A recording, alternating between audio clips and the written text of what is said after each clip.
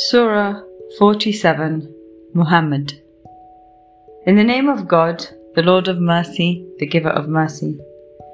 God will bring to nothing the deeds of those who disbelieve and bar others from the way of God, but He will overlook the faults of those who have faith, do good deeds, and believe in what has been sent down to Muhammad, the truth from their Lord, and He will put their hearts at rest.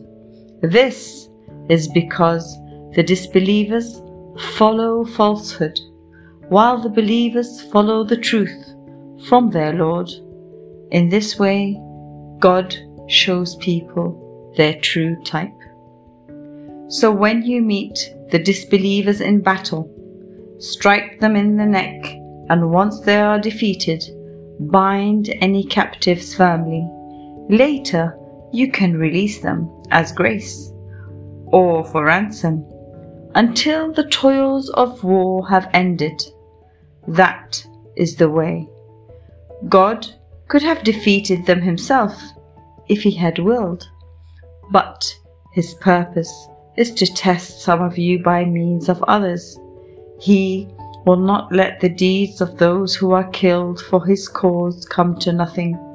He will guide them and put their hearts at rest. He will admit them into the garden He has already made known to them.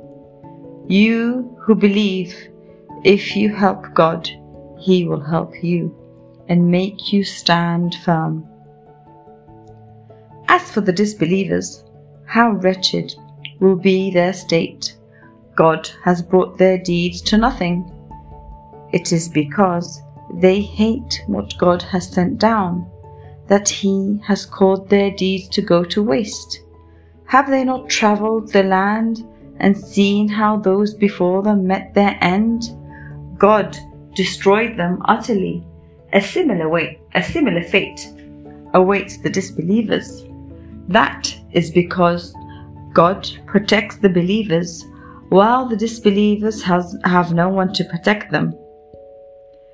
God will admit those who believe and do good deeds to gardens graced with flowing streams. The disbelievers may take their fill of pleasure in this world and eat as cattle do, but the fire will be their home. We have destroyed many a town stronger than your own prophet, the town which chose to expel you, and they had no one to help them. Can those who follow clear proof from their Lord be compared to those whose foul deeds are made to seem alluring to them? Those who follow their own desires? Here is a picture of the garden promised to the pious. Rivers of water forever pure, rivers of milk forever fresh, rivers of wine a delight for those who drink, rivers of honey clarified and pure, all flow in it. There they will find fruit of every kind, and they will find forgiveness from their Lord. How can this be compared to the fate of those stuck in the fire, given boiling water to drink that tears their bowels? Some of these people listen to you, Prophet, but once they leave your presence, they sneer at those who have been given knowledge, saying, "What was that he just said?" These are the ones whose hearts God has sealed, with those who follow their own desires. But God has increased the guidance of those who follow the right path and given them their awareness of Him. What are the disbelievers waiting for other than the hour which will come upon them unaware?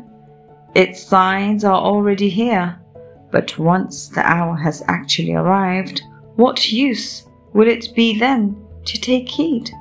So, Prophet, bear in mind that there is no God but God, and ask forgiveness for your sins and for believing men and women. God knows whenever any of you move, and whenever any of you stay still. Those who believe ask why no surah about fighting has been sent down. Yet when a decisive surah that mentions fighting is sent down, you can see the sick at heart looking at you, Prophet, and visibly fainting at the prospect of death. Better for them would be obedience and fitting words. Better for them to be true to God when the decision to fight has been made. If you turn away now, could it be that you will go on to spread corruption all over the land and break your ties of kinship? These are the ones God has rejected, making their ears deaf and their eyes blind. Will they not contemplate the Quran? Do they have locks on their hearts? Those who turn on their heels after being shown guidance are duped and tempted by Satan. They say to those who hate what God has sent down, "We will obey you in some matters." God knows their secret schemes. How will they feel when the angels take them in death, beating their faces and their backs, because they practiced things that incurred God's wrath and disdained to please Him? He makes their deeds go to waste. Do the corrupt at heart assume that God will not expose their malice? We could even point them out to you, Prophet, if we wished, and then you could identify them by their marks. But you will know them anyway by the tone of their speech. God knows everything you people do. We shall test you to see which of you strive your hardest and are steadfast. We shall test the sincerity of your assertions. Those who disbelieve, bar others from God's path, and oppose the messenger when they have been shown guidance, do not harm God in any way. He will make their deeds go to waste. Believers, obey God and the messenger.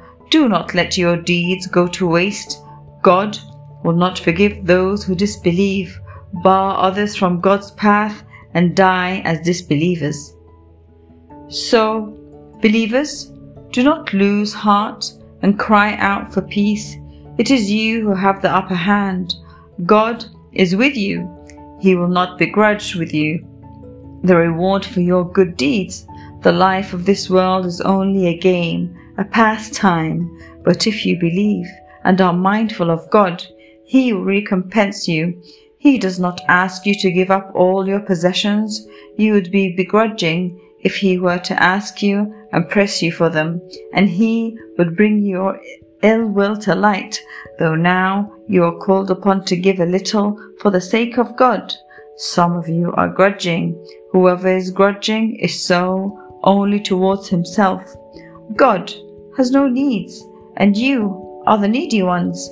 He will substitute other people for you if you turn away, and they will not be like you.